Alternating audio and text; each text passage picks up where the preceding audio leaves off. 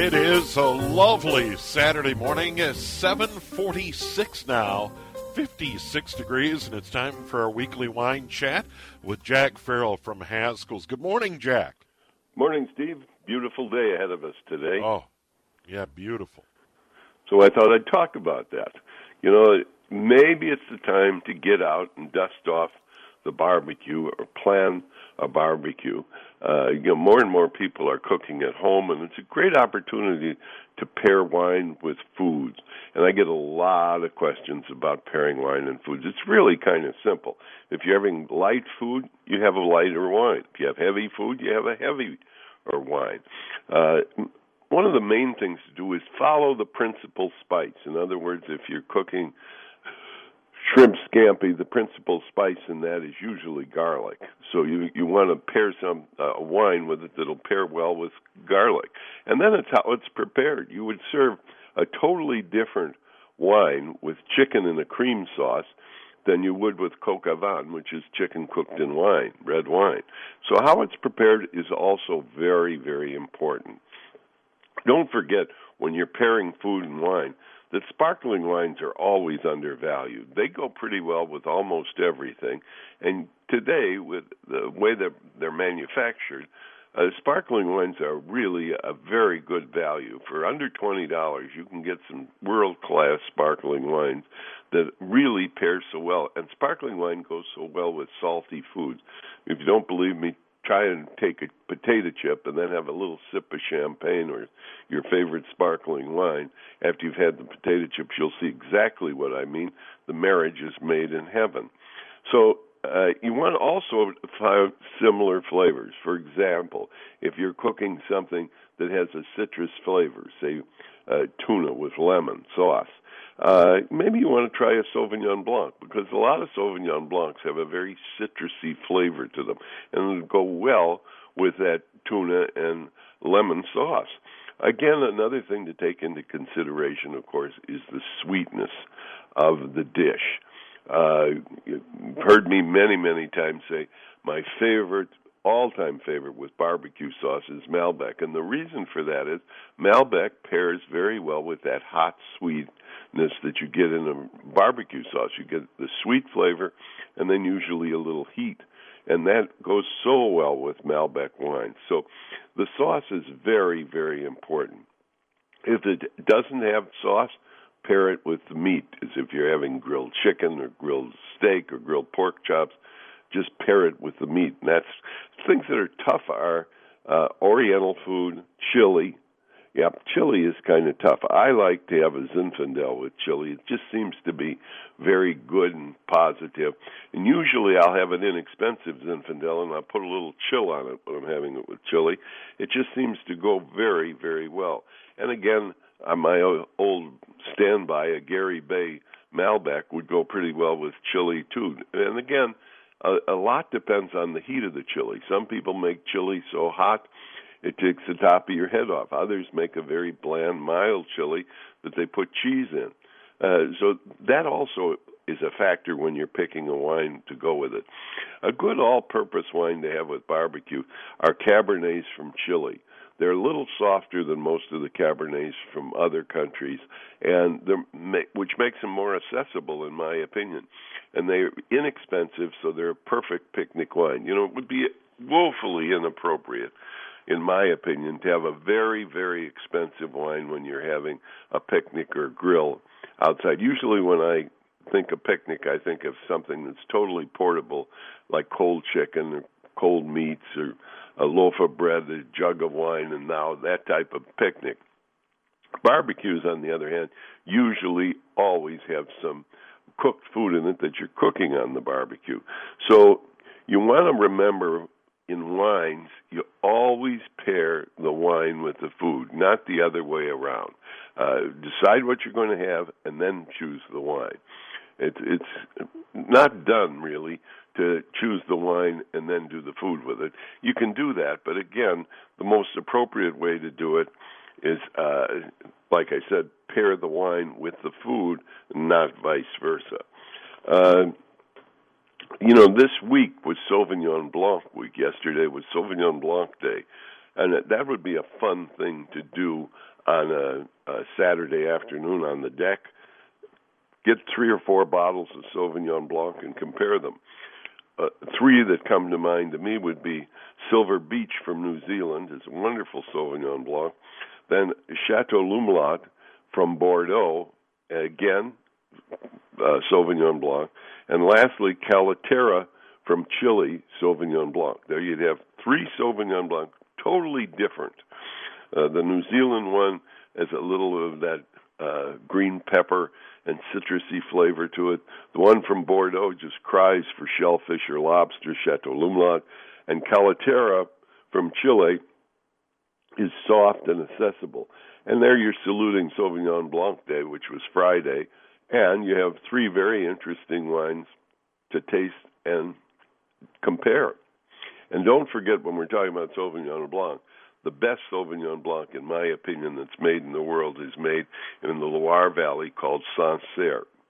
It is a Sauvignon Blanc with a college education. It really is terrific. And, you know, when you're cooking out on the grill, as I said, that Chili Cabernet is a great one to have with burgers on the grill. It's just accessible. And don't be afraid to chill that wine a little bit. Inexpensive red wines can be chilled a bit. I always espouse chilling Beaujolais, and I love Beaujolais for a picnic wine, etc. This time of year, if you take a picnic and everything is, as I said, not cooked in a picnic, take that bottle of Beaujolais and pop it in the lake or the creek that's near your picnic place, leave it in that cold water for 20 minutes, take it out, it'll be just perfect temperature. So it's okay to have a little chill on wines, particularly inexpensive wines.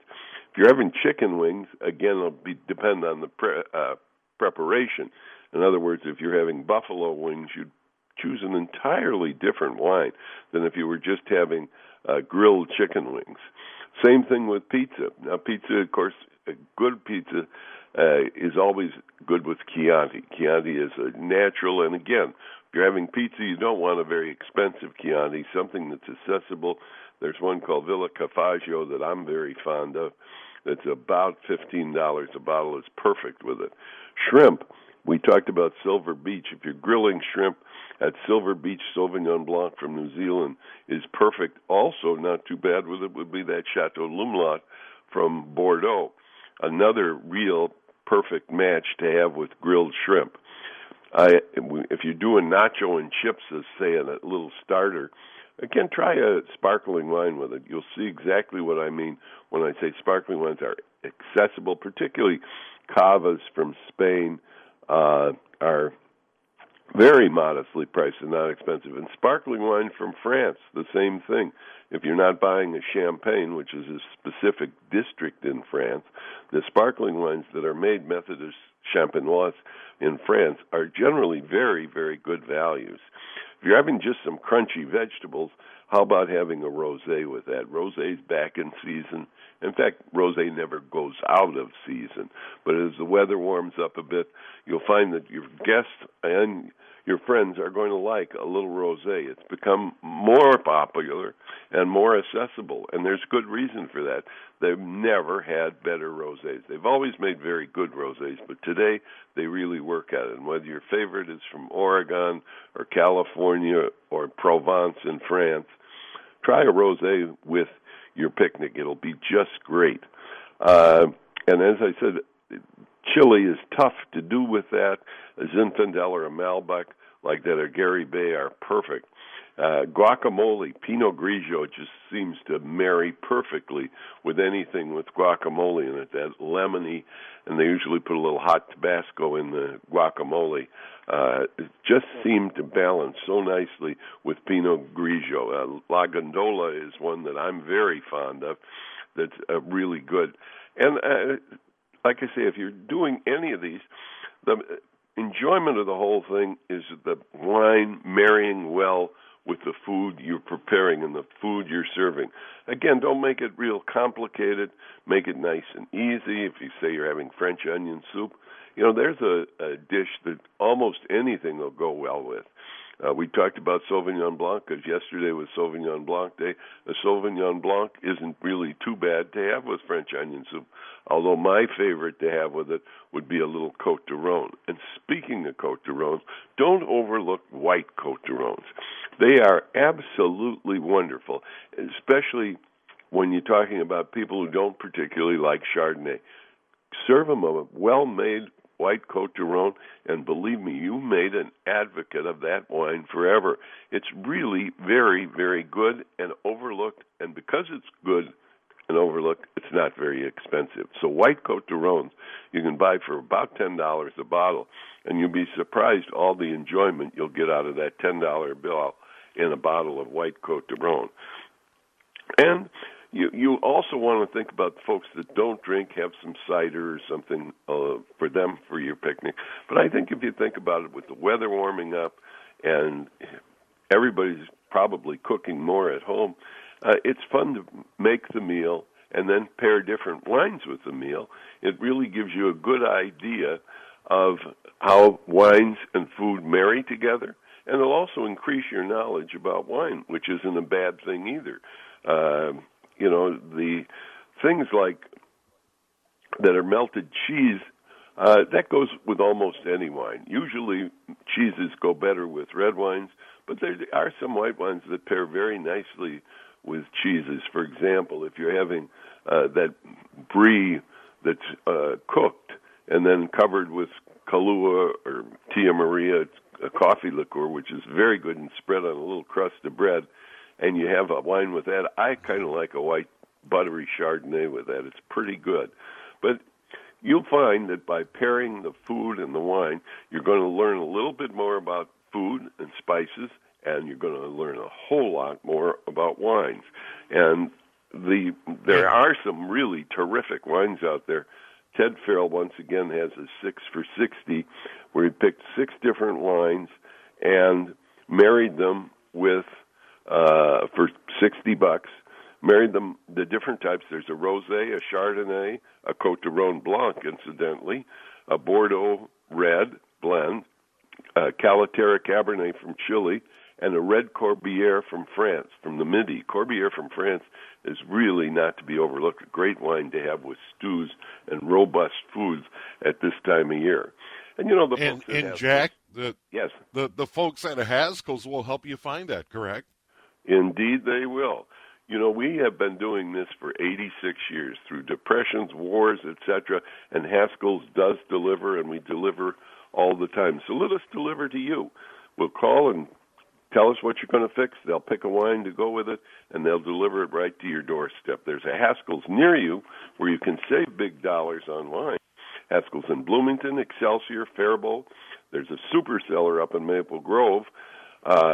Haskell's in downtown Minneapolis with free parking on Saturday and Sunday. There's Haskell's in Minnetonka, Plymouth, St. Paul's, Highland Village, Stillwater, White Bear Lake, and Woodbury, too. And if you can't come into Haskell's, go to Haskells.com and do all your shopping right there. Outstanding, Jack. Have a great day. Thank you, Steve. There he is, Jack Farrell, in our weekly wine chat, right here on News Talk 830 WCCO.